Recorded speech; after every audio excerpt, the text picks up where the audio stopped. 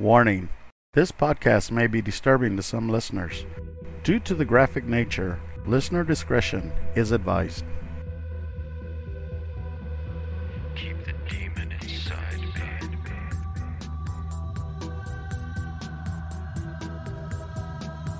Keep the demon inside me.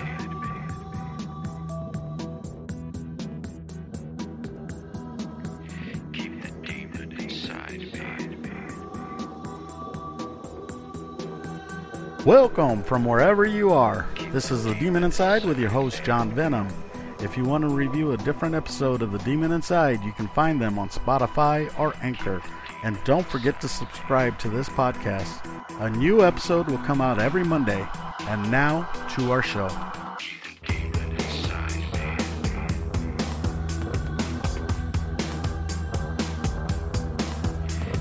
me. We'll be right back after these messages from our sponsors.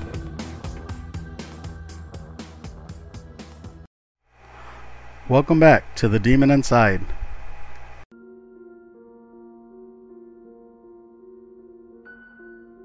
He began eating another man's face in Miami over the weekend. All new at 10. 4 in your corners, Andre Sr. Finding out a drug banned just last year in Florida could be to blame for both these incidents. Yeah, Patrick, and we've been showing you since that time the frightening effects that bath salts can have on someone's body. But this latest case in Miami is shocking, and we've got to warn you, downright disturbing. The guy was like tearing him to pieces with his mouth. So I told him, get off. This man sounds like he's describing a scene out of a movie, but he is not.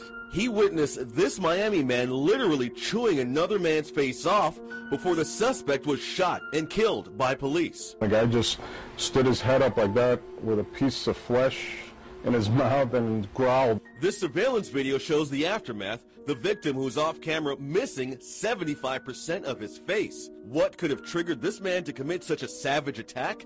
Experts suspect bath salts. And one Naples nurse told us she saw something very similar just last week. It took about 5 guys and 2 deputies to hold him down onto the bed. The patient was so out of control that he had to be medically paralyzed. He looked like he was possessed. Absolutely. It has the side effects of 3 different substances.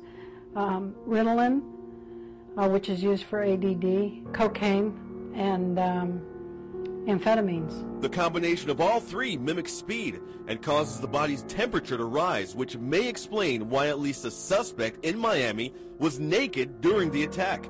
It also sends the body into an excited rage. For somebody to do what this fellow did, it's pretty, he had to be like totally out of control. On May 26, 2012, Rudy Eugene assaulted Ronald Popo on the MacArthur Causeway in Miami, Florida.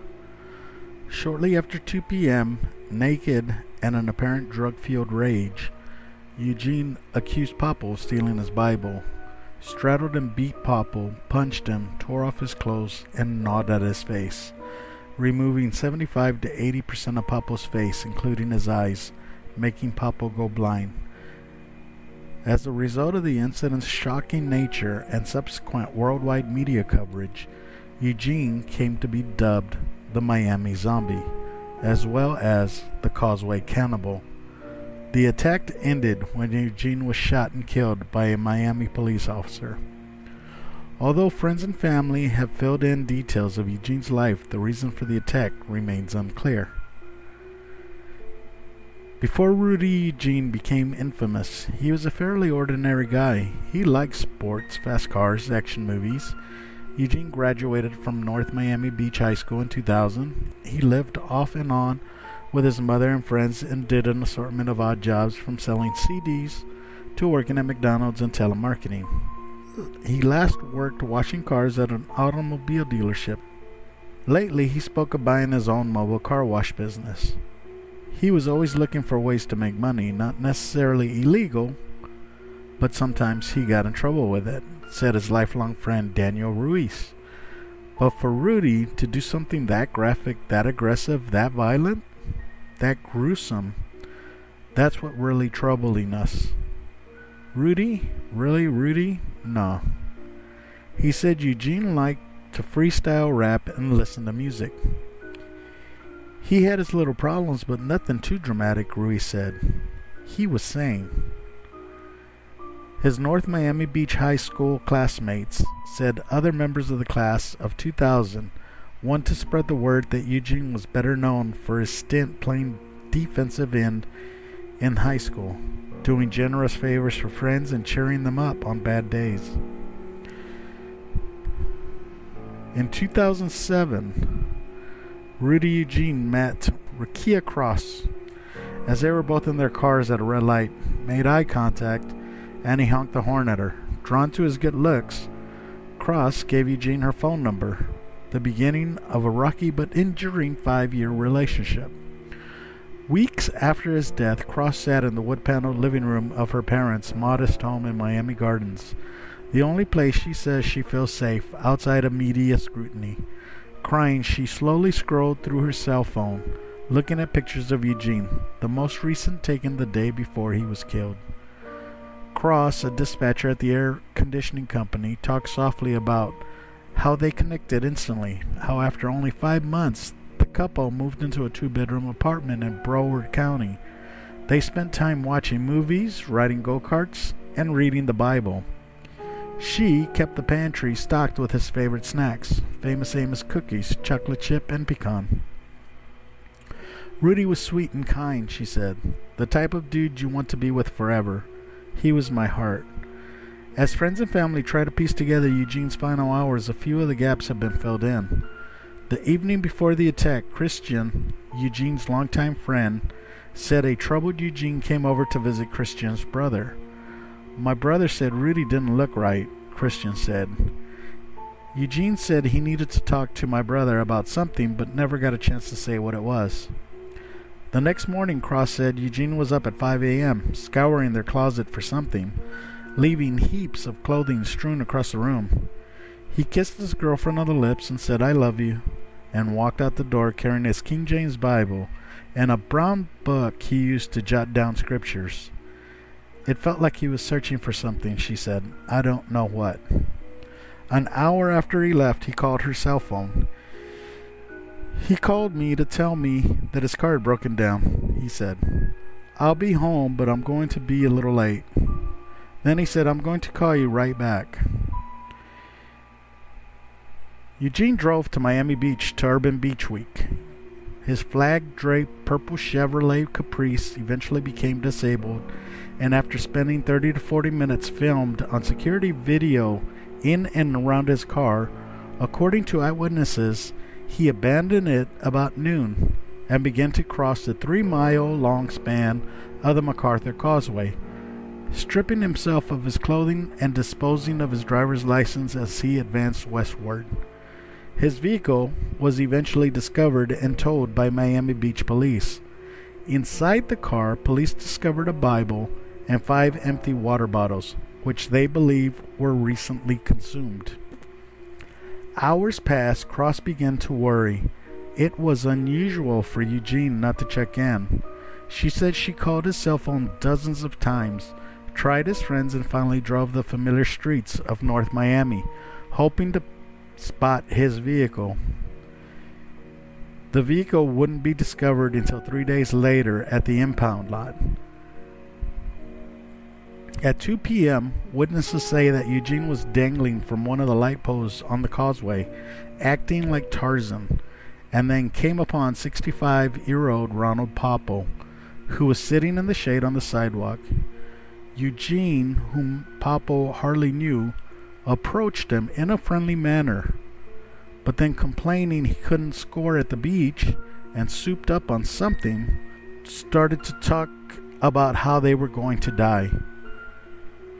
Eugene accused Popple of stealing his Bible, and suddenly, without provocation, he pummeled, attacked, and strangled Popple. With wrestling holds, he started to bite at Popple's face, ripping the skin off of the bone, tearing his nose and cheeks, and then plucking both of his eyes out. A passing cyclist, Larry Vega, came upon the scene and alerted authorities via 911. Here are some of the 911 calls. My place, if you have an emergency. Yes, I do. What is your emergency, ma'am? Listen, there's a naked man on the MacArthur Causeway. at the end of the Causeway coming towards Biscayne Boulevard. He is beating another man to a pulp, like on top of the man, beating him. The man is bleeding. Somebody's beating on him? They got anything? I'm a bus driver. I passed by and I saw what was happening. I pulled over. I'm not talking about the dispatcher. Okay. Okay, so it's on. Okay, he's been beaten, you said? He's beating another man. It's a naked man beating another man. I'm beating him. Beating another man. Yeah, on the MacArthur Causeway, like towards the Miami Herald, it's at the end of the Causeway. But he's going to kill that man, I promise you. Okay. Okay? Thank you. Ma'am, you're welcome. Bye-bye. Hi, please, David. Hi, how you doing? No, I'm just reporting there's a naked man in front of the Miami Herald building next to the highway. He's throwing his clothes on the highway. Is he on a pole or? He was next to a pole actually. He was taking his clothes off and throwing them into traffic. Black male, curly hair, Rastafarian hair, goatee. Can't miss him. He's naked. All right, but it's on the express. What is that? The 836? Well, he was in from Expressway. He was on the sidewalk next to Expressway, but he definitely is on the side of the Miami Herald building. Okay, so he's not on the expressway then? No, he's not. Well, yeah, he should have been on the Expressway because the clothes are all over the Expressway. Okay, but he's over by the Miami Herald. All right, send somebody over there. Yeah, there he is. You know, you can miss him. But, okay. So he's on the street or he's on the expressway? Because we got the report that he was on the expressway. I can't say he was on the expressway, but I didn't see him there. Okay, but he's on the street now, though, by the Herald building. On the entrance ramp, on the exit ramp. By the Miami Herald? Next to the Miami Herald, yes. Oh, okay, all right. We've been going over that. Okay. All right, thank you. Okay, bye. Miami Police and Fire, Signal Position 8. What is the address of the emergency? Hello, Northeast 13th Street and North Bayshore Drive on the sidewalk, you know, the Causeway in MacArthur. There's that bike lane sort of thing. Mm-hmm. Yes. There's these two bums who are going at it with each other, taking up the whole lane. I think they're fighting or something. Northeast 13th Street and North Bayshore Drive? What's that? Northeast 13th Street and North Bayshore Drive? Yeah, just up the Causeway in the, pedestrian area. Okay, can I get a call rate number, sir? Well, I'm going to leave the area. Oh, okay. You don't want to leave your name? Do you want to call that number? Yeah, you can give a number. If just in case we get disconnected and I have to call you back. You said I'm leaving because I'm not sure what's going on there, but you said it was 3 of them? I think 2. 2? Were they black or white? I think black or Hispanic, darker skin color, or maybe just very tan.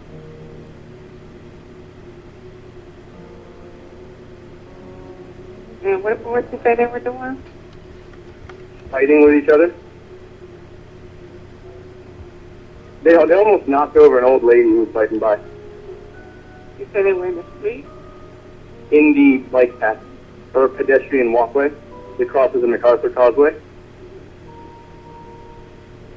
Clearly visible from Northeast 13th Street and North Bayshore Drive.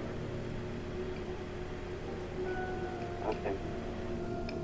All right. Thought you should know. Okay, thank you, sir. No problem. Did you know if they had any weapons or anything? I don't believe they did. Okay, sir. Thank you. A few minutes later, Miami Police Department officer Jose Ramirez arrived, and after doing a double take at the spectacle, warned Eugene to desist from attacking Papo. Eugene ignored the officer's warnings. Other officers on the scene state that when they ordered Eugene to back away from Papo, he turned at them and growled. Other eyewitnesses say that he was acting like a rabid dog. The attack ended at 2:13 p.m. with Officer Ramirez shooting Eugene once and having no effect, then shooting him 4 more times. The ordeal had been captured by a security camera on the Miami Herald building. The surveillance video shows that the attack continued for 18 minutes before help arrived.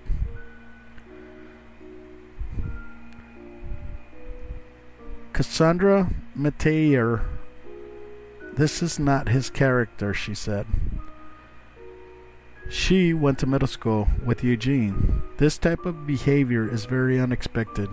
He was a good person, a true friend.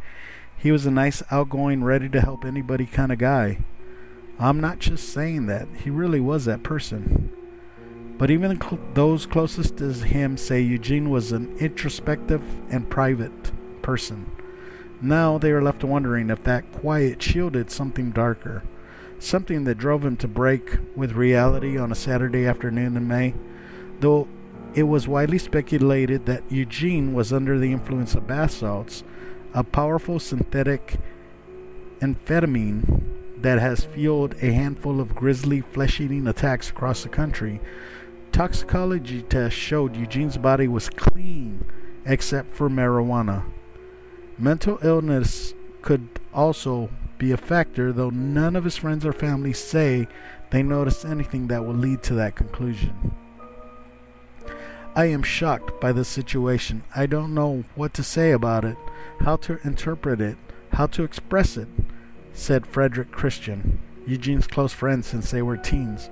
The only thing I know for sure is Rudy was something other than this monster people talk about. But there are others who believe Eugene was depressed or struggling within. Drugs can open the gateway to the demons inside of you. Whatever he took opened that gateway and a demon came out, said Joe Arriles, a friend of Eugene's since they attended church together as children. Whatever he was fighting, it came out. I believe in spiritual battles. I believe in demons. Rudy was fighting a demon that day, and he lost.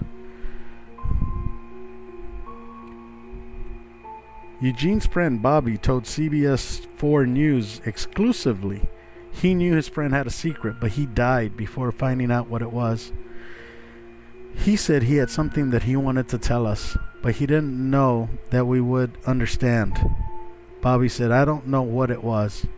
Bobby and his friend Joe have known Eugene since middle school. More than 15 years later, they say the images of their friend lying naked after chewing the face off a stranger just don't line up with the man they know. I saw the video and that's not Rudy, Bobby said. Physically, it was Rudy, but mentally, that was not Rudy. I'm still in denial that he's gone, Joe said. I can't believe that's him. I can't believe what I heard. Eugene's friends say he wasn't a drinker or a drug addict. In fact, they say when they saw him last on the Thursday before his death, Eugene made a promise. His last words to me were that he wanted to get his life right and that he wanted to get closer to God, Bobby said, and he wanted to stop smoking pot. That's it. The bizarre details of the attack prompted speculation that the 31-year-old attacker was under the influence of harder drugs. Soon after the incident, for example, the head of the Miami Police Union publicly speculated that Eugene was on bath salts, synthetic stimulants that have been blamed for seemingly psychotic episodes in other cases around the county. But the medical examiner, after seeking help from an outside forensic toxicology lab, could find no evidence of the common components of bath salts in Eugene's system, nor did the lab find evidence of synthetic marijuana or LSD. The medical examiner also found that Eugene had not ingested cocaine, heroin, PCP, oxycodone, amphetamines, or any other street drugs other than marijuana, a drug not known for sparking violence. Within the limits of current technology by both laboratories, marijuana is the only drug identified in the body of Mr. Rudy Eugene, the medical examiner's office said in a press release.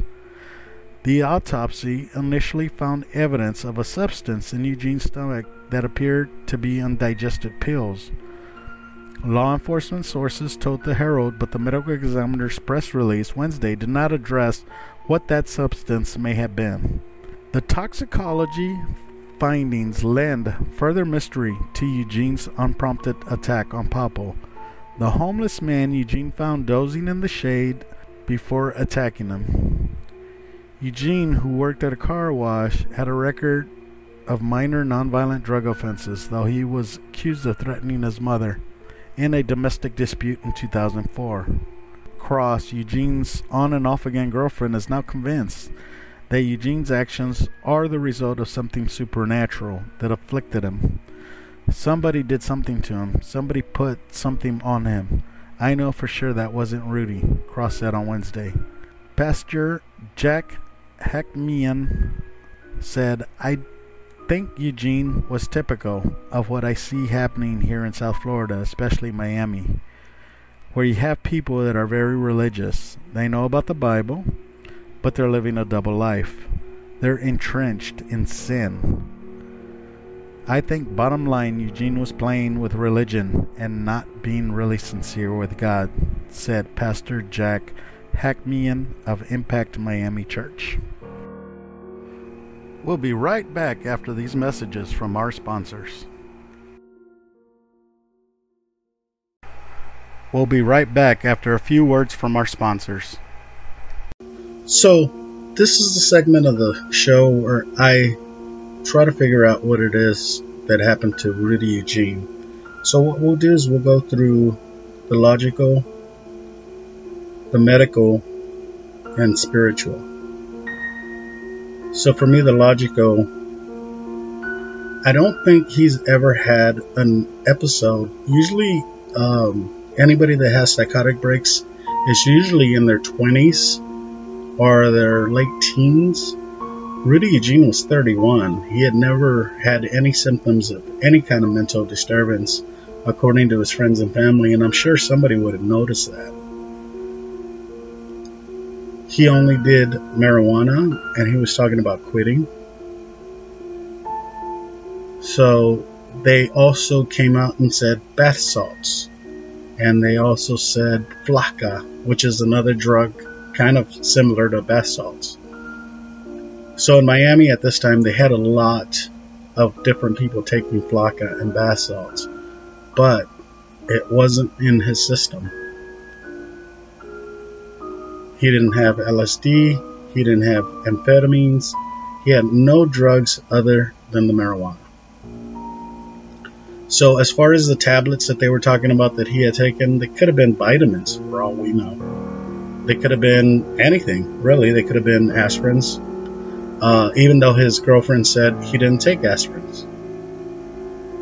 So when we get into the spiritual of this is where I get a little concerned, because it would have to be a demon. And for me, the demon that would do it is a Wasika. It's a Chinese supernatural being in Chinese mythology. It's depicted as a monkey-like aquatic demon, and it was first described in the early 9th century. So let me explain why I think this is what possessed him.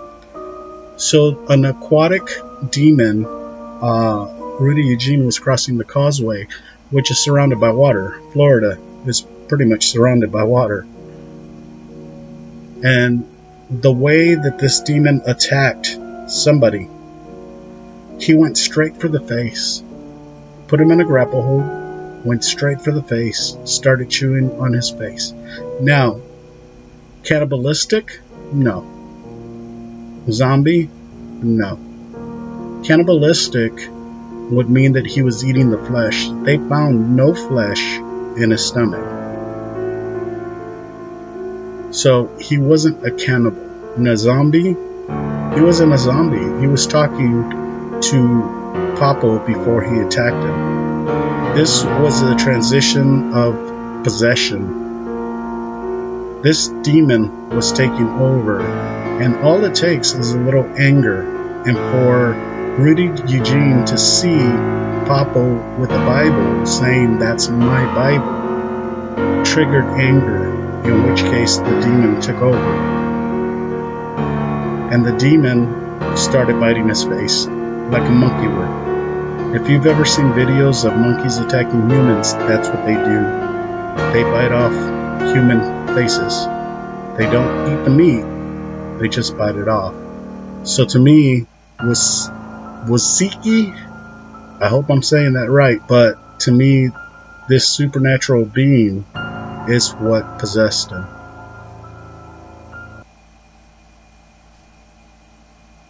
Don't forget to subscribe to The Demon Inside on Spotify, Anchor, or any other podcast directory, or through our website, anchor.fm/The Demon Inside. A new episode of The Demon Inside comes out each Monday. Let us know what you think and join the conversation on our Demon Inside Facebook page and on Instagram. We thank you for listening and hope you'll join me next Monday for a new Demon Inside. If you enjoyed this episode, tell your friends. I'm John Venom. We'll see you next time, if I don't get possessed. The Demon Inside was created and written by James Porter. It's a production of Venomous Entertainment. Theme music, Demon Inside, is on the album Conjure One by Reese Fulber. Background music was created by Lucas King.